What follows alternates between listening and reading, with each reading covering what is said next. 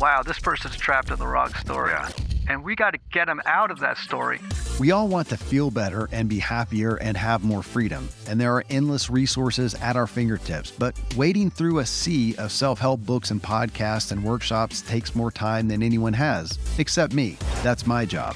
So many of the books that we read about family relationships, it's based on a series. My name is Kevin Miller. I'm the host of the Self-Helpful podcast.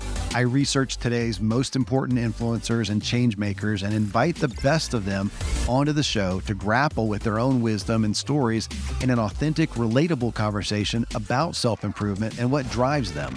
You said it exactly right. When you take a look at life, relationship is everything. Join me as I curate and translate the most effective self-help wisdom to help you elevate your personal experience and improve the way you show up for others.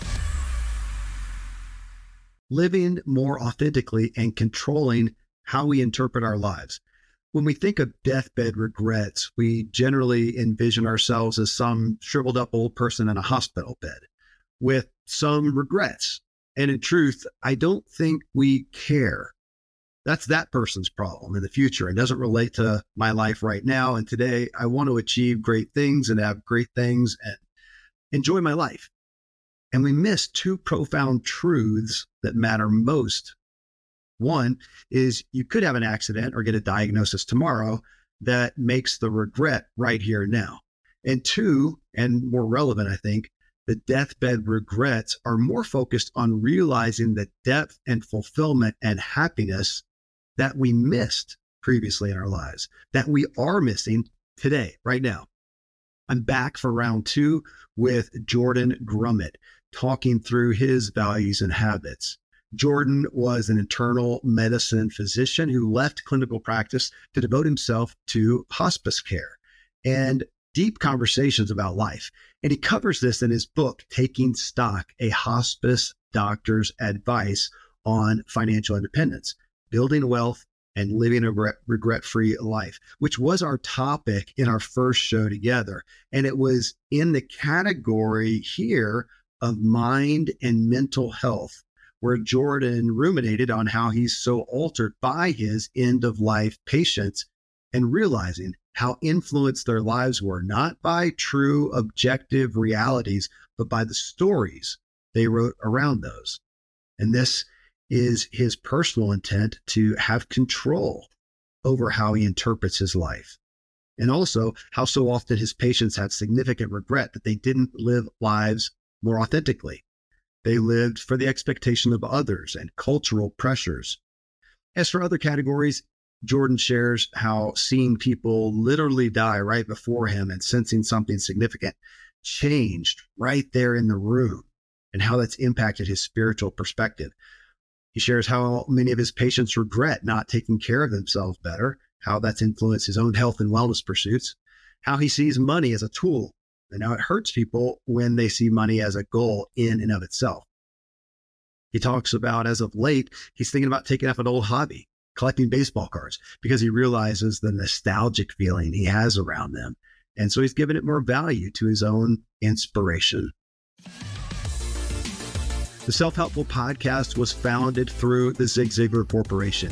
If you are a coach or consultant and want to add credibility, clients, and impact to your business, go to Ziglar.com today. Following these sponsors who help make the show possible and provide great resources for your life, I bring you Jordan Grumet and a walk through his personal values and habits. And you can find Jordan at Jordan Grumet, Grumet.com.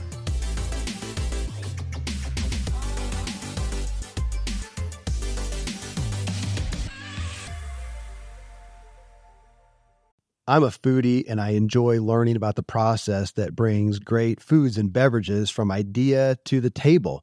And then I like tasting them and learning the nuances of what creates the most significant tastes, from coffee to cheese to distilled beverages. I did a tequila tasting in Mexico and recently bourbon.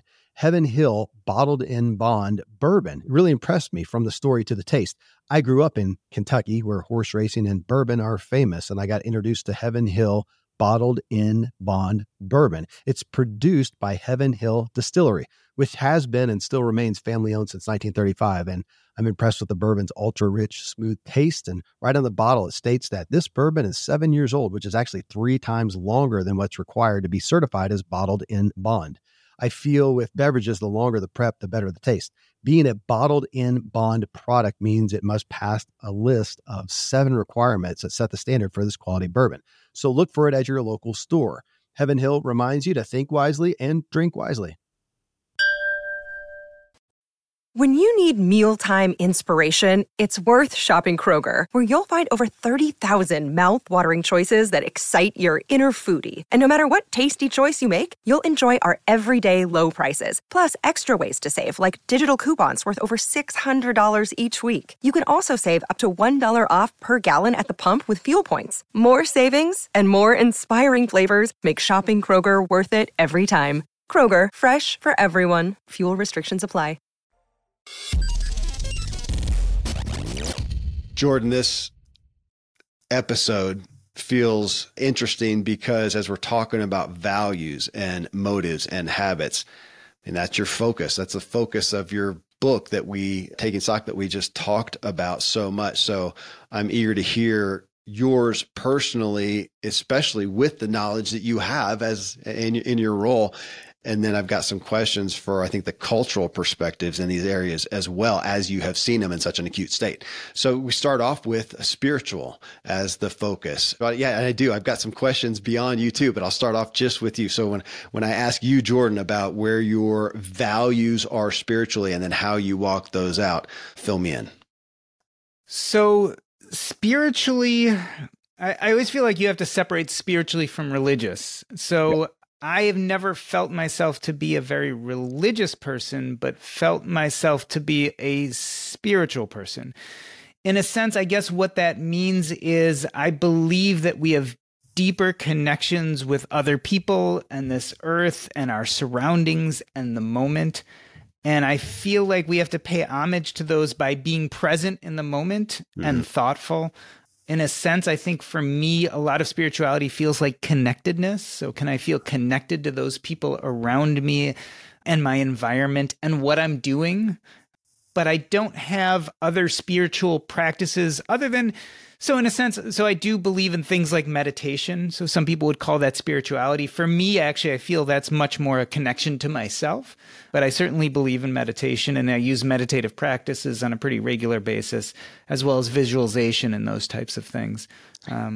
So it's funny because I feel like it's a big part of my life, and yet I don't feel like it's something that I specifically elucidate the words to describe exactly what it is. I think it just is who I am.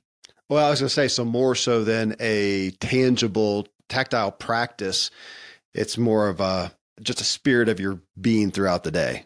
I think an awareness and a connectedness, feeling connected again to those people and the places that are around you and where you find yourself during your given day-to-day activities. How did I'll ask, did your perspective on, let's say, spirituality change, or was it altered when you started entering into this place of life now, doing, palliative care, and seeing, just the immense gravity? Now, I know as a doctor, you were seeing a lot of, immensely acute, and you said heartbreaking things. So that I would assume that did too. But then also in moving into this other phase, were those things that kind of helped you step back and looking at, even as you talk about purpose and whatnot, those to me are spiritually founded perspectives. It's funny. I started out very much as a scientist, right? So in science, in biology, in high school, college, you study evolution. And if you really look at evolution and believe in evolution, you get to this point where consciousness really seems like it probably was evolutionary, right? That there was probably a time when there wasn't consciousness, and then selection, survival of the fittest, selected out people who had a genetic mutation which caused consciousness, and consciousness allowed them to navigate the world and reproduce more, etc. And so when you look at it from a scientific viewpoint, if you start thinking about consciousness as just something that evolved in us, you kind of come to this idea that there is nothing more, right? We kind of live, and when we die and consciousness dies with our bodies, we're gone, and that's all. I juxtapose that to my experiences in hospice and palliative care, where I've had the privilege of being at the bedside many times as a patient has departed, as they've taken their last breath. And I will tell you, I've been in the room enough or walked into the room and found a patient who had already passed to realize that something happens that I can't explain. Like I've been with a patient on their last breaths and they die and something leaves. And I don't know how to explain that. All I can say is they feel different. They look different. Something changes. And I'd even say that, again, I've worked in nursing homes and we have a lot of elderly patients there. And some of the elderly patients are what's called do not resuscitate. So we know that someday they're going to die in their sleep, and that's totally fine. And I've walked into rooms of nursing home patients expecting to find them and examine them, and they've passed away. And usually I can tell right when I walk in the door. And it's not looking at their chest to see if it's moving up and down. It's not looking for the obvious stuff. There's just a change and something feels different. So reflecting that back on my sense of spirituality, I've definitely changed in the sense that I know there's something there that I can't explain, whether that's an afterlife, whether there's a soul, whether the soul leaves the body. I don't know. But I can tell you that I've experienced that. And so we are more than the sum of our bones and muscles, our cells, and our mitochondria. There's more to us. I've sensed that, especially as I've done more and more of this work. What that means is much harder to tell. And how that affects my life, other than to know, I guess I always reflect this back on being as intentional as I can in living what I feel is kind of a good life, meaning helping people, making a difference, being there. The more I do that, the more I sense peace about whatever the spirituality is in me and what will happen to it maybe the day I die. Well, thank you. And it's interesting that you started off saying, as a common phrase, that your spirituality is not necessarily religiosity or religion, which, as you attest to, I'm going to say the mystery of what you've experienced, it often feels to me like religion tries to take the mystery out and give us certainty. I don't know that the God that I believe in is that small for us to be certain about those things. Being a doctor, so I didn't grow up particularly religious. I was in part of a religious family, and I followed through with religion to a certain age when I had the choice not to. But I am not anti-religion in any way. In fact, I see a lot of the good religion does, especially if you, again, go back to the scientist in me. I see how people live longer and have more sense of community, and religion can do some incredibly good things to me, for people. But I never felt real connected to it myself. This sense of spirituality, this sense of feeling something leave as people die, maybe is the closest I come to connection to a God or something other. I guess I wouldn't describe it in the words that maybe modern day religion uses, but there's something there. There's some connection. I don't know if I am the one that knows how to elucidate that connection, but there's some connection there. There's something. Can I ask your experience with people specifically who you deliver that diagnosis to, and then get to experience, whether they're, it's a 6 month, 6 week, 6 year, whatever it is, but you experience that shift away from, as we talked about in our first talk together, away from the fear, away from the self-protectedness. And I'll say in conjunction with regrets and whatnot, does spirituality come up as a topic? Is that a frequent topic, and how do you see it play in? Oh, it most certainly does. And so the grand majority of people, not everyone, but the grand majority of people get over the original shock and pain and sadness. I shouldn't say get over, but they come to terms enough with it that they start thinking about those deeper things. Okay. And so I think spirituality plays a big, big role for people. And I think it's very comforting for those who specifically believe in religion, and the dictates of their religion bring them comfort. knowing that they believe there's an afterlife or something for them and that this is part of God's plan. And that brings them a lot of comfort. But I also think for the people who don't necessarily steep these type of feelings in religion, but feel spiritual, there is the recognition of a connection to the world and the people around them, and that maybe that connection will persist even after they're gone. Spirituality is a little bit more ephemeral. I guess we could use something more concrete like legacy. But I think they touch on something very similar. This idea that there is more to us than just the physical object that we are, and that after that physical object is no longer there, there might be some part of us that goes on and can still help affect, change the world around us. Well, and you talked about in our first talk together, and you have already here just about relationships. And that's the next category here is relationships. And I would tend to think that your latter trajectory of life and the focus of this book and whatnot has changed your perspective some, your values on relationships. So let me look at that one and ask you there. Where do your values, what are the highlights that bubble to the surface of Jordan's values in relationships? And then again, what do you do to walk those out? I mean, I think relationships are probably the most important, or certainly one of the most important things we have. When I talk about a lot of this purpose and identity work, I think the end stage of that, and I talk a lot about connections, which is exactly relationships. Yeah. I think when we figure out our sense of purpose and better live a true sense of identity, it naturally leads us to connections, which are those bonds we have with other people. I've realized that human beings are complicated and complex. Even when we have the best of intentions, we sometimes don't necessarily do a good job of supporting and helping and being with each other. So as I've done a lot of this work with writing the book and dealing with dying people, I've tried to become extremely intentional about my relationships. And so we can't control ultimately what happens in the world, but we can control our intentions towards them. So I think a lot about, how do I be a good friend or spouse or parent?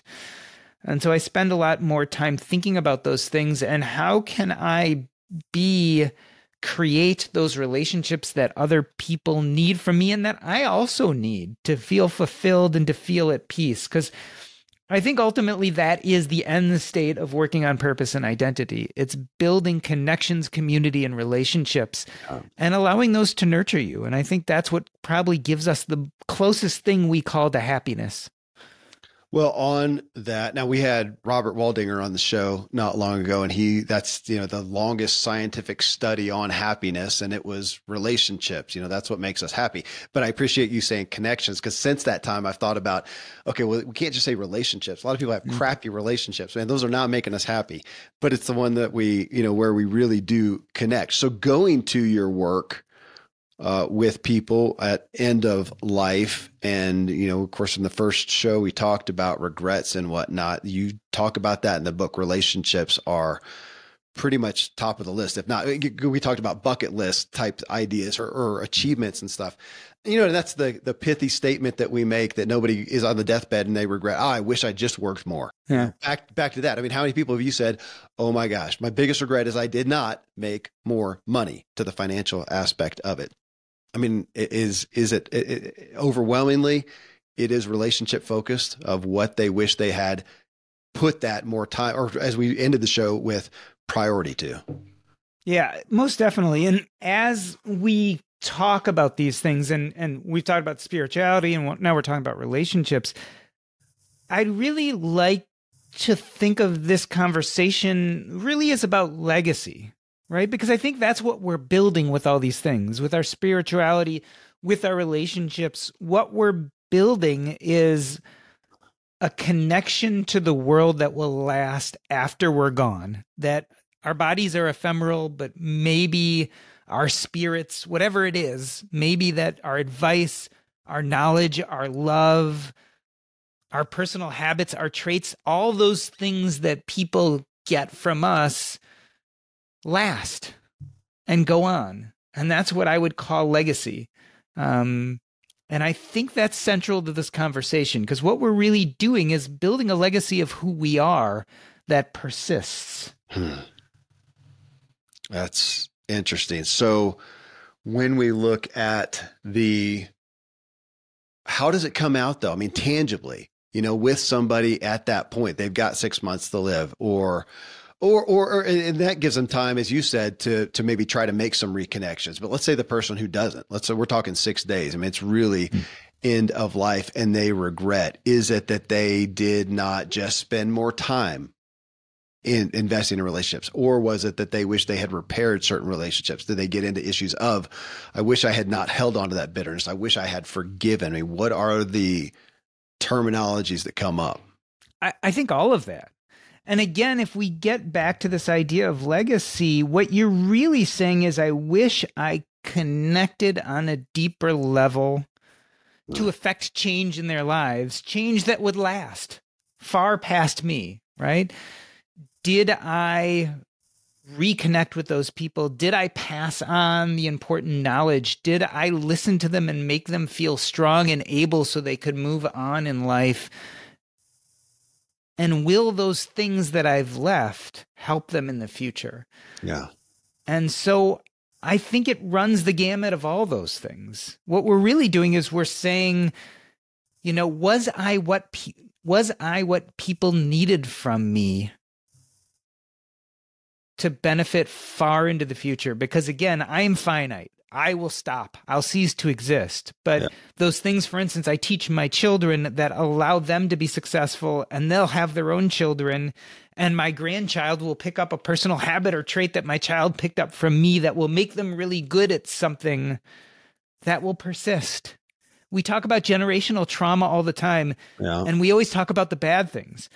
But what we don't talk about is the exact opposite. Not only do we get the generational trauma, we also get their successes and their love and their beliefs and their habits and their spirituality. All of those things are passed down.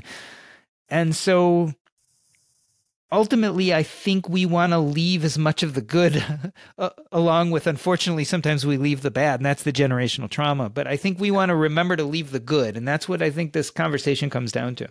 Well, and you've got me thinking too, back to, again, our first discussion together, that when we're talking about relationships, how often, back to Maslow's, pyramid there, that the self-actualization, are the regret, how often, to frame it around a question, is the regret around that, the lack of connectedness to self?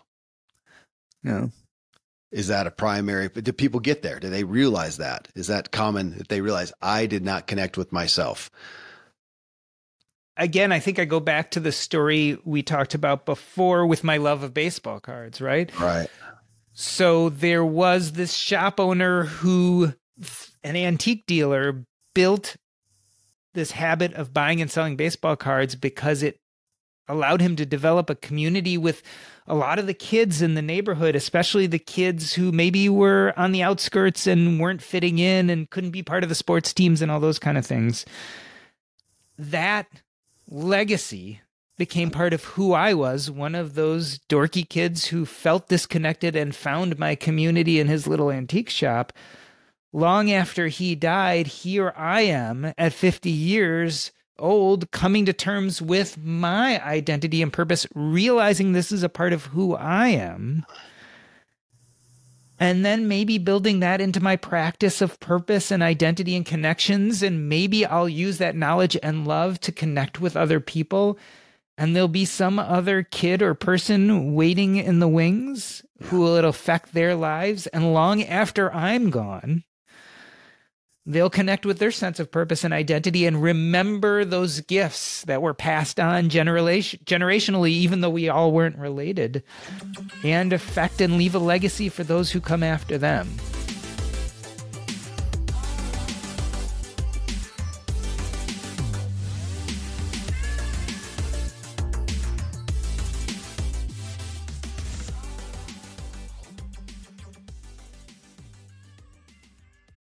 Thankfully, the days of building a business website, then having this massive endeavor to integrate an online store are gone. Today, Shopify has fixed all that. I had one business where we actually built the entire website on Shopify's platform. So whether you're just starting out or you're selling $1 million of product already, Shopify is just the industry leader. It works the same for physical products or online and digital, and Shopify is just hands down the best out there. Most importantly, Shopify helps you turn browsers into buyers with the internet's best converting checkout. It's 36% better on average compared to other leading commerce platforms.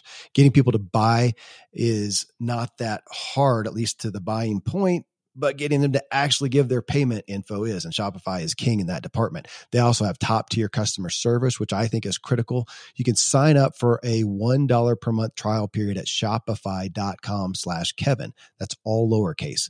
Go to shopify.com/Kevin to grow your business no matter what stage you're in. Shopify.com/Kevin.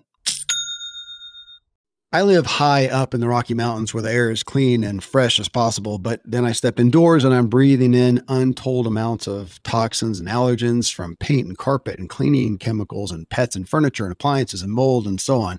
Studies show the indoor air is 2 to 5 times more polluted than the outdoor air anywhere you are, and in some places it's 100 times worse than that. Well, the solution is to get an air purifier, and Air Doctor is just the best out there. It filters out 99.99% of dangerous contaminants and allergens, such as pollen and pet dander and dust mites and mold and even bacteria and viruses, so your lungs don't have to try to do that. Air Doctor comes with a 30-day money-back guarantee, so if you don't love it, just send it back for a refund minus shipping. Go to airdoctorpro.com. You can use the promo code Kevin, and depending on the model, you'll receive up to 39% off or up to $300. Exclusive to podcast customers, you will also receive a free 3-year warranty on any unit, which is an additional $84 value. So to get the special deal, go to airdoctorpro.com. Use promo code Kevin. Friends, I'm pretty candid about my lack of financial prowess. Money and numbers are fairly Greek to me, so I need a lot of guidance. One of my closest friends is a wildly successful wealth manager, and I'm working on some financial literacy and just continually seeking guidance. So I ask you to check out yahoofinance.com. Nobody knows it all, and Yahoo Finance is an incredible resource for the rookies like me or the seasoned investors. Before my dad passed away recently, Dave Ramsey and his wife Sharon flew down to visit. We all got to spend a day together, and I was at yahoofinance.com just now. I saw multiple news flashes from Dave and other people that you respect, and they were hitting so many of the hottest areas in finance today. So it's a place to get a snapshot of all aspects of your financial interests, and if you have them, your portfolios. I hadn't realized Yahoo Finance is the #1 finance destination, producing a holistic look at the financial news cycle, including breaking news, original editorial perspectives, analyst ratings, independent research, customizable charts, and so much more. So for your comprehensive financial news and analysis, visit the brand behind every great investor, yahoofinance.com, the #1 financial destination, yahoofinance.com. One more time, yahoofinance.com.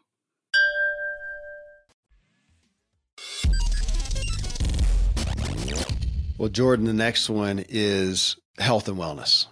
So on that, it's interesting. Again, we talked about the arrogancy, in essence, of putting the important things off till the end of life, assuming that we will have time, that we will have capacity to enjoy that. So I would imagine that your experience with people in such a state has influenced your own perspective on health and wellness. So tell me about the values there. So I look at health and wellness very much as part of my purpose.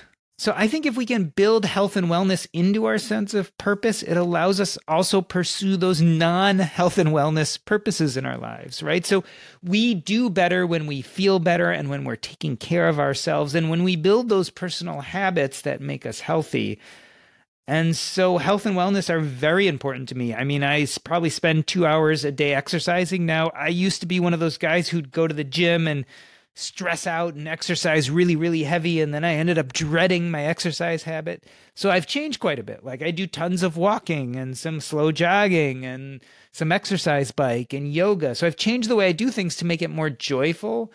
But I think health and wellness is part of that purpose and identity practice. And when we build it in, it amplifies those other parts of purpose in our life because we just feel more connected and healthy and energetic to do those things we want to do.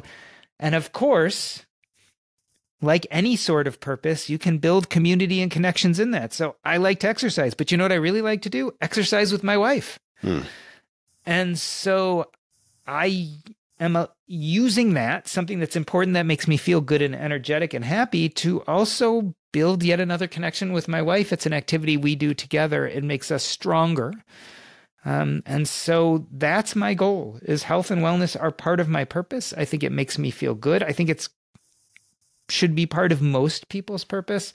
I think it frees us emotionally and physically to do those things we really want to do in life. How about on the nutrition side? Anything that you ascribe to there specifically? So nutrition is a tough one. There's what I ascribe to and then what I practice, just like everyone else, right? Yeah, with all of us. So Great. Obviously the easy stuff, right? So being a doctor for many, many years, counseling on nutrition and wellness, we should all probably eat a little less. We should all probably eat things we can identify, right? So if you're looking at the list of ingredients and there's lots of chemicals and words that you can't explain, then it's probably not the most healthy.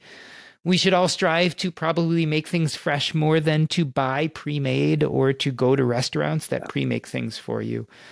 And then I think we have to accept the fact that perfect is the enemy of good, which means we all crave that super double scoop hot fudge sundae with all the toppings on it. And to deny yourself those things that you love 100% of the time probably isn't good either.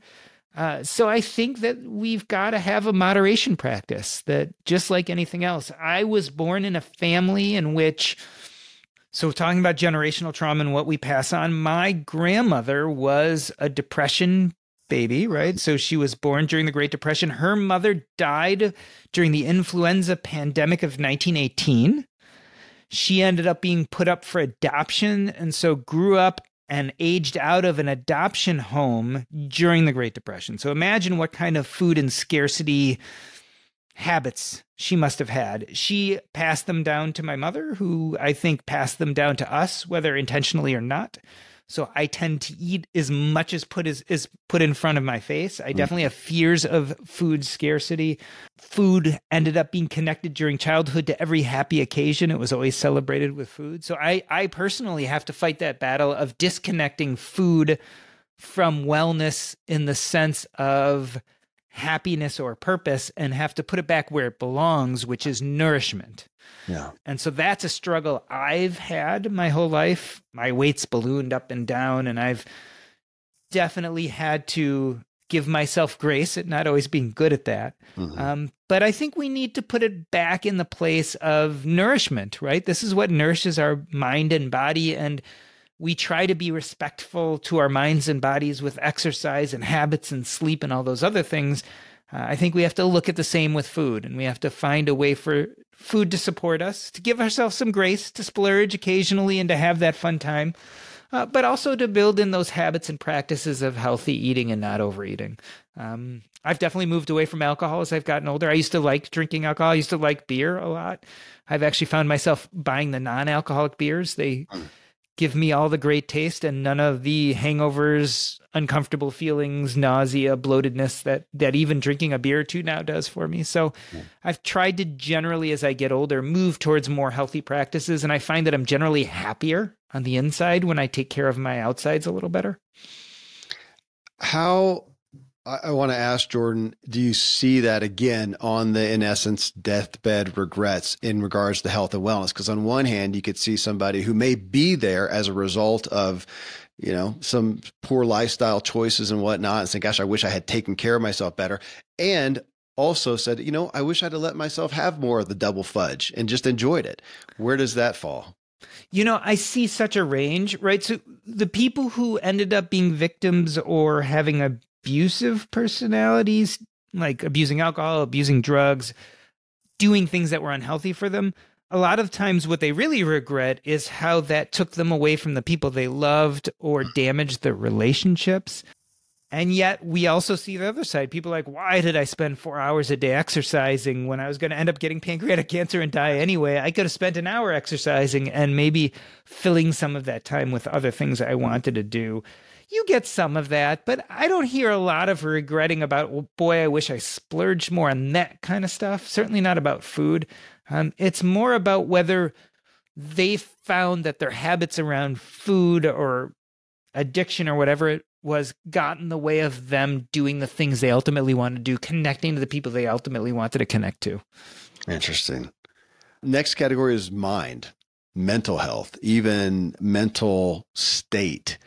So how has that, I mean, you've gone from, your own life shifts from being a doctor, and you said in a place that was took such a toll on you, and now moving to other vocational pursuits and practices and whatnot. And you've talked about, you've already talked about, you mentioned meditation as something that you do. But when you look just at your own, I'm going to say mental state, where do you find that this is what I value and you're going to support? Yeah, I mean, I think mental health is just so amazingly important. And I think it is a practice we have to build into our everyday life.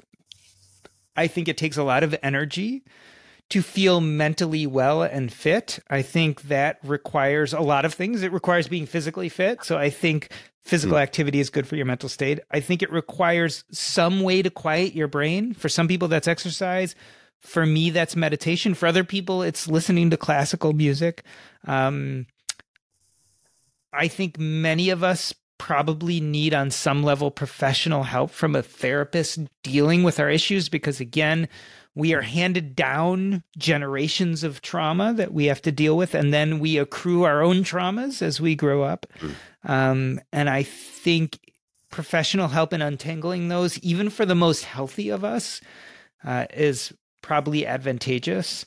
I think it is one of the greatest difficulties yet greatest privileges of being human beings is that we have these minds that can do these complex gymnastics.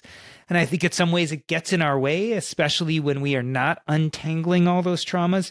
But I think it also certainly frees us from the difficulty of not having a lot of control over some of the things that happens around us, right? My dad died when I was 7. I couldn't do anything about that. I had no control of that. We live through depressions like my grandma did. We lose family members. We have horrible upset in our lives. We don't live up to our expectations. Bad things happen. We have almost zero control over all of that. But what we do have a little bit of control over is how we interpret our lives and the internal milieu we create to support ourselves. I think mental health is a huge part of happiness. In my practice, what I really elucidated with this book is my version of what I believe happiness is. And I think it's two-tiered. One is very much based on your mental health settings, and the other is based on your actions. So the part that's based on your actions is defining a sense of purpose or activities that you find joy in the process of doing regardless of the outcome. That's kind of the activity or physical portion of happiness.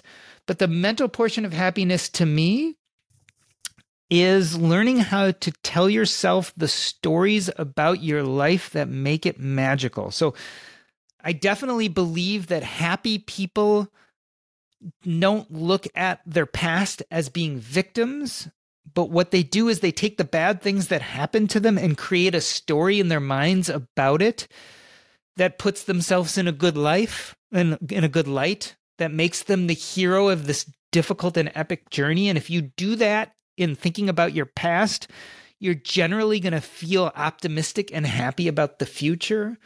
On the other hand, some of the most miserable people I meet are the people who see themselves victims of their past. And so they're very fearful of the future because they are stuck feeling like they got a bad shake at things earlier on in life. And so I really think that's a big part of the mental game, is learning how to interpret your past in the most positive ways and feel like you emerged the triumphant hero. Because if you can walk into today with that mindset, there's almost nothing you can accomplish, or at least you're most likely to be happy in the future.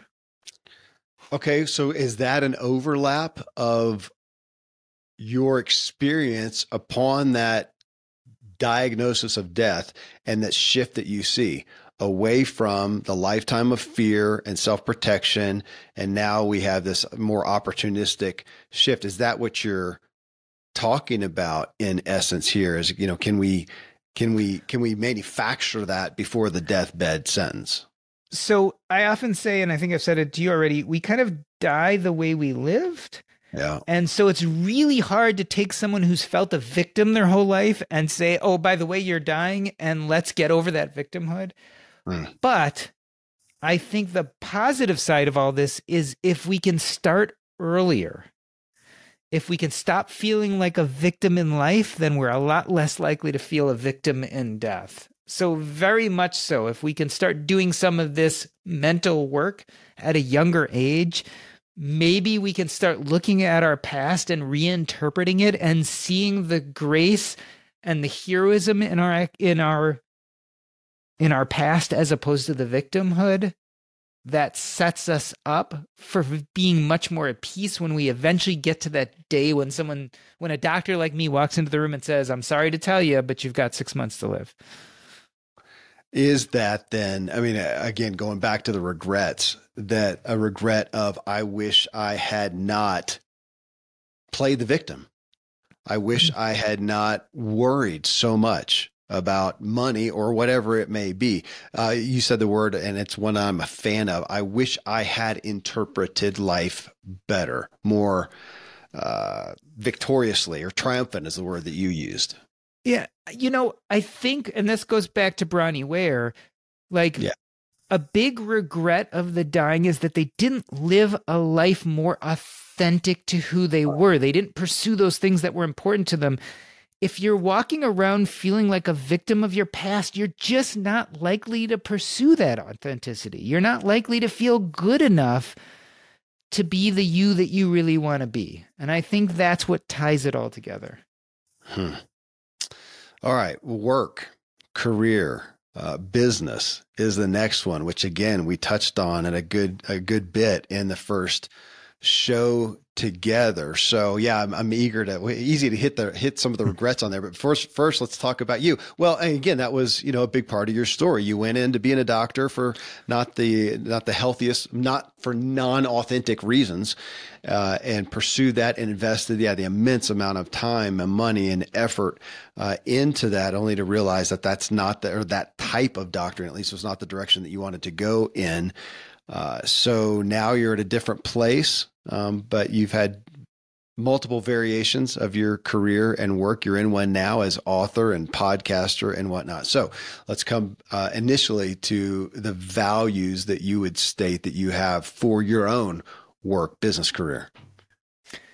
So I have to frame this based on the conversation we just had. So people might say, boy, you got to the age of 40, whatever, and regretted becoming a doctor. And I'd say, no, I didn't regret it at all. In fact, the story I told myself is that I had to go through this process, which not only built financial wealth, but gave me a wealth of experiences and connection to people to have then the strength to step away from this thing to do new and more authentic work for me. So I very much, again, frame myself as the hero of that story as opposed to the victim.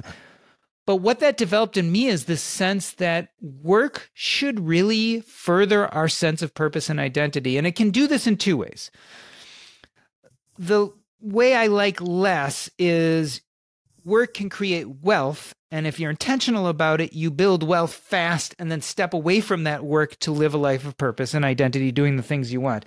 I like that way a little less, but it is a very reasonable way to go about life. Say, I'm good at being a doctor. It doesn't fulfill my sense of purpose. I can work 5 more years, save, invest, be really frugal, and then retire in 5 years and pursue those things I want to do. And that's, in a sense, somewhat of what I did. Okay. I don't like that way as much. I would rather nowadays say, well, let's bring that sense of purpose and identity into the work you do, which is very much what I'm doing now. So when I looked at my values as a person, I found that my true purpose was communication. I like to podcast, to write, to public speak. I love to have these deep conversations that I could then produce for other people to hear, and maybe that would help them and change their lives. So that became my sense of purpose. And now being where I am, I can say, okay, that can become my work. I can spend 20 or 30 hours a week doing a podcast. I can write a book. I can write a blog. All these things I now can do, and I consider them to be work, and they are very purpose and identity oriented. And therefore, I'm much less likely to burn out on them the way I did in medicine, and much more likely to continue them and not want to retire, because I'm not retiring. I'm not trying to get away from something I don't like doing. I'm building a life of things I like to do, which I've now defined as my life's work in a much more positive way than we think of as than employment. I will tell you, the one benefit of making lots of money and maybe spending a little time of doing things that were not part of purpose for me and then accruing a lot of money is that when I went to the second phase of life where I just did work that really spoke to my heart, I didn't have to worry about making money doing it because I had built a financial framework that supported that. Yeah. So that's the only difference. I think we should all look towards work that fulfills a sense of purpose and identity, and hopefully we can do that in such a way that also allows us to build a financial framework to not only be stable, but thrive, right? Have enough money to do the things we want to do. In the worst case scenario, you can grind it out and do things that you don't love doing, make lots of money, save, get to this place of financial independence, and then pursue things you want to do. But I think it's a little bit happier and easier and better if you can build purpose and identity in now, because you might be like my father. You might die suddenly at 40 unexpectedly and never get to that point where you have the money to do what you want to do. Yeah. Well, and I want to ask, Jordan, I want to take the opportunity to ask about regrets in regards to work. Now, money's the next category, and I don't want to take that or totally hit that, but I know they bleed in together. My assumption would be a lot of people regret having worked just for the money and not finding more purpose in that. Is there anything else is that the primary work regret? Are there others? Often when we find ourselves unhappy in our workplace, I think the regret, and I have this personal regret, is that they weren't more thoughtful about how to build purpose in their daily practice so that they weren't dreading work. So when I went to medical school, one of the first things I did is I volunteered at the inpatient hospice at Northwestern University. And that's because I felt a sensitivity and a closeness to the issue of death because my father died when I was 7. And I loved being a hospice volunteer. And I did it for a year or two. And then I went to my clinicals and I totally forgot about it. Maybe it was I just didn't see being a hospice doctor as being a real doctor. Or maybe I didn't think I could make enough money doing it. Or I don't even remember why. But I dropped that and went into general internal medicine and spent the next 15, 20 years burning out. I made lots of money, but it was unsustainable. One of my regrets is that I wasn't thoughtful enough about purpose from the beginning. If I had realized in medical school, hey, you really love this hospice work and it's really feeling connected to you, I could have gone into hospice right away. I probably would have made less money. Maybe wouldn't have gotten to the net worth or financial independence as fast, but I also probably wouldn't have burned out of my work because I would have been doing something that was much more fulfilling to me. So yes, I think as we move on, and certainly as we get to the point where we're dying, we look at our work lives, and a lot of people look back and say, boy, I really didn't love that, and yet I spent 8 hours a day doing that for the last 30 years. Could I have pivoted? Could I have found a way to bring more joy into that part of my life? Could I have done something that felt more meaningful? I certainly think that is there somewhat, certainly in a percentage of the population.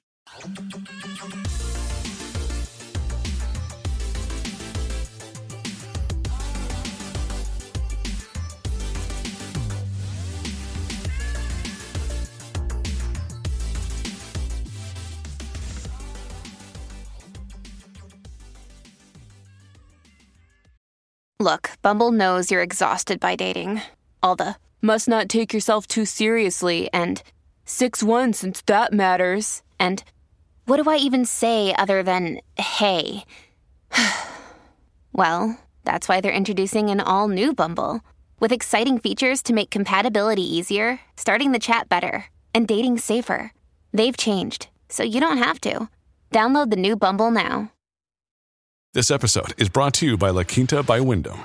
Your work can take you all over the place, like Texas. You've never been, but it's going to be great because you're staying at La Quinta by Wyndham. Their free Bright Side breakfast will give you energy for the day ahead. And after, you can unwind using their free high-speed Wi-Fi. Tonight, La Quinta. Tomorrow, you shine.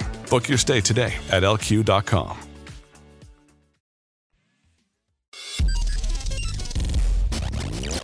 Well, to hit on then money, I'll lead off by, I appreciate you stating in the book that the majority of people, let me see if I get this right, the majority of the people who would say, money's not everything, are the people who have gotten to a point to where they are at a place of financial independence. And so it's almost an unfair place to say that, but there's still a balance there. And you have gone from, you've talked about being fairly privileged, most of your life, and you did go and become a doctor and made money. But when you look at your values now, how would you define them? So for me, the biggest value regarding money is to see money as a tool and not the goal. And I think we've really lost track of this, especially in American society, as we start seeing net worth and money as the goal. And when we do that, we start forgetting the purpose of that money, what that money is supposed to do for us. And so I'm really trying to build that value into me and my family, and even the populace through this book, is to build the value of money as one of many tools that helps us live a purposeful life. It's a powerful tool.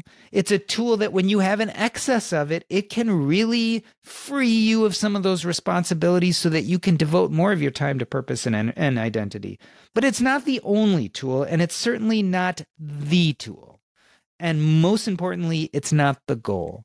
And so that's the value that I'm really trying to build and pass on. And yes, it's really easy to say that when you come from a place of privilege and have a lot of money or are financially independent. But I think it's just as important in people who are not in a place of privilege to start realizing that money is one of the tools and not all of the tools. And if they're in a place where they only have enough money just to get by, they start using some of those other tools, their communities, their relationships, their time, their energy, and start using all those things to start working on purpose today as opposed to putting it off. It reminds me of, we know that a love-hate relationship with money, it seems like. I feel like people are pretty polarized. They either, love it or espouse to, or they hate it.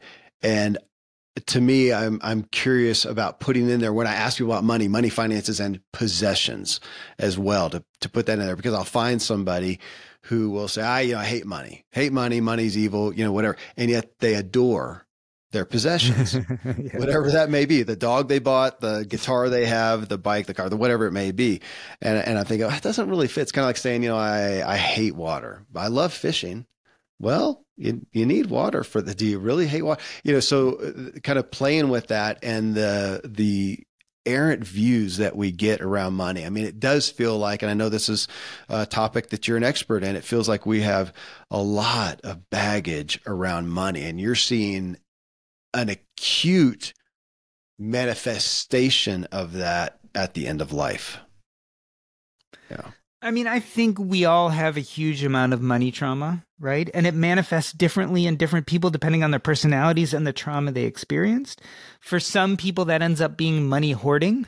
And for other people, it ends up, or money loving, so to speak. And then for other people, it's money spending and money hating. Ultimately, the goal really is to be money indifferent.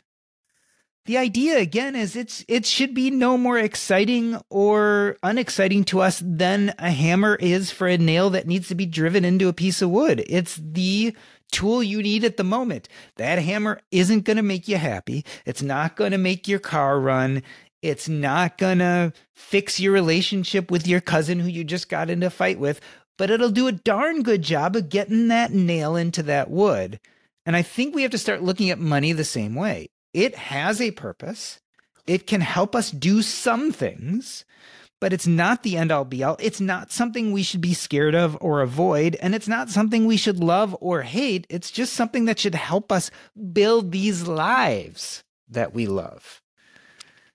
So I'm going to bring it back. And you mentioned Ken Honda, who was such a joy to have on the show. And he was the last endorsement we got put on the book cover.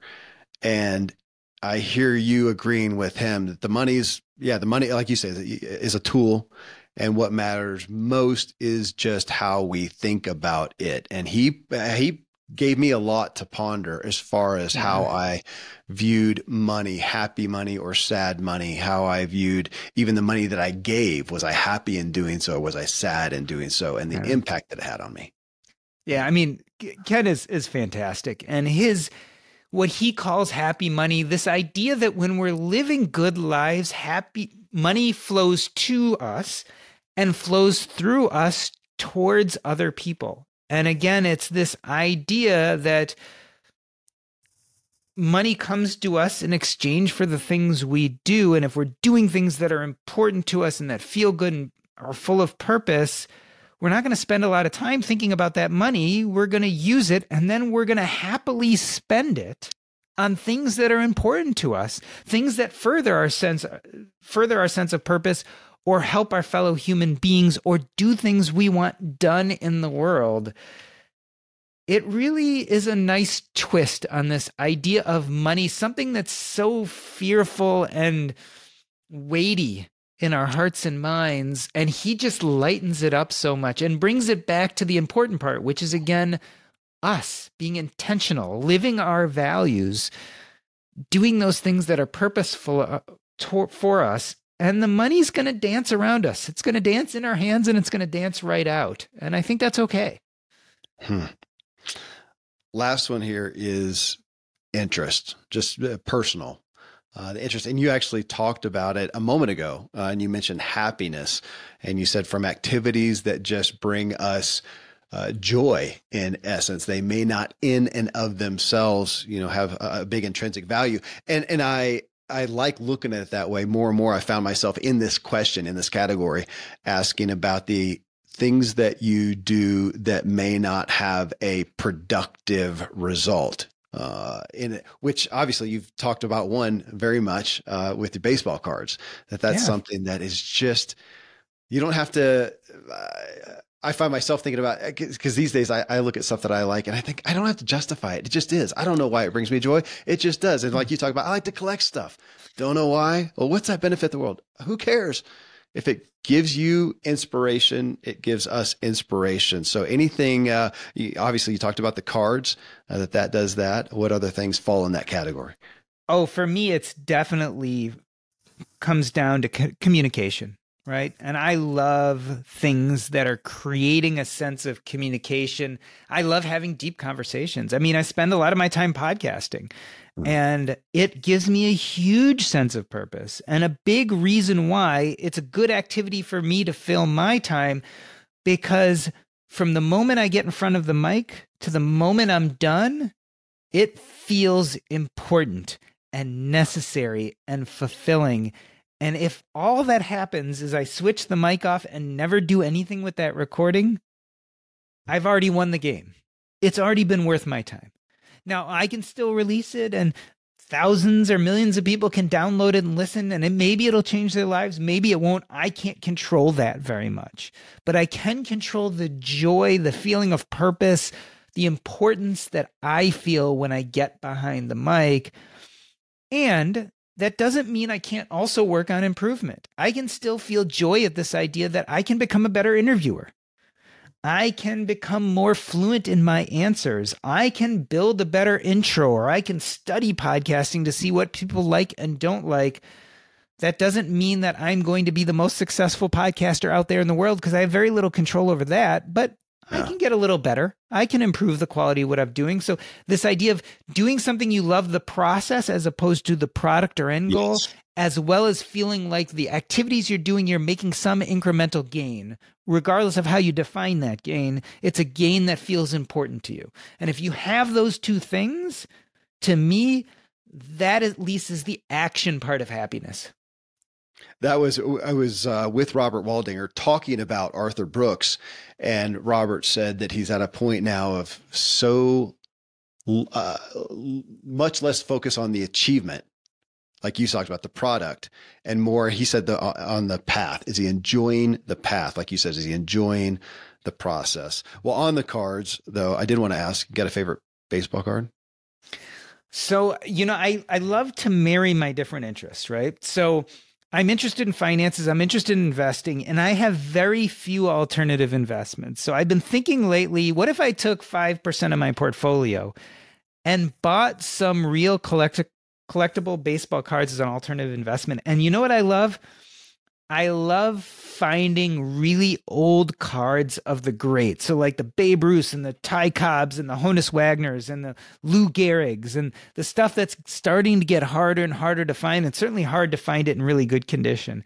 Like that stuff lights me up. I know, like when I'm flipping through something and I see an old baseball card, my attention just right goes there. So those are the cards that I've been looking at lately. I was a collector in the 80s, right? So I was like Wade Boggs and Don Mattingly and, all these Ricky Henderson and all these kind of people like who I used to collect. But I love going back to, because I remember that was part of the dream. Even when I was in the 80s collecting, I remember the dream of those greats, right? Like the Babe Ruths and the Mickey Mantles and the Willie Mays. And so that's what I think, if I were to ever go in that direction and maybe buy some investable grade collectibles, I'd go back and get some of those really classic players whose cards are getting more and more scarce, because some of these cards are now over 100 years old. It's getting harder and harder to find them.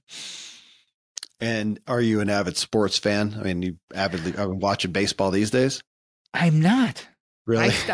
I stopped paying attention to sports in middle school to maybe early high school, and I know nothing about sports nowadays. Although, I mean, I know enough about like watching basketball. So I grew up in Chicago during the Michael Jordan era, and I was a young kid during the heyday of the Bears and Walter Payton and Jim McMahon and all that. So I loved it back then. I've kind of stepped away from that just because my family's not interested. My wife's not interested. So we don't do a lot of that stuff. But the baseball card still holds some interest for me. I could see myself going back to watching baseball someday, maybe. Yeah. Well, I could see too, you put in 80 hours a week for a long time as a doc. When do you get to watch sports? I stopped as a pro cyclist because, man, on the weekends when the people were watching sports, I was racing. So that kind of ended for me. Hey, Jordan, thank you. Thank you for this. Obviously sharing just your personal stories in this, but also the commentary just on the culture and what you see from your privileged position with people at such an acute and important stage of life. It's a gift, and I hope as much of a paradigm shift for everybody listening as it has been for me. So thank you. It's been a complete honor. Thank you so much for having me. This has been a blast. All right, more to come as we continue to discuss Jordan and these end-of-life revelations that we can apply to our lives right now. His book, again, is Taking Stock, a hospice doctor's advice on financial independence, building wealth, and living a regret-free life. Again, you can find him at jordangrumet.com. Friends, thank you so much for tuning into the Self-Helpful Podcast, where I strive to help you and me elevate our personal experience and the way we show up for others. Stay driven, my friends.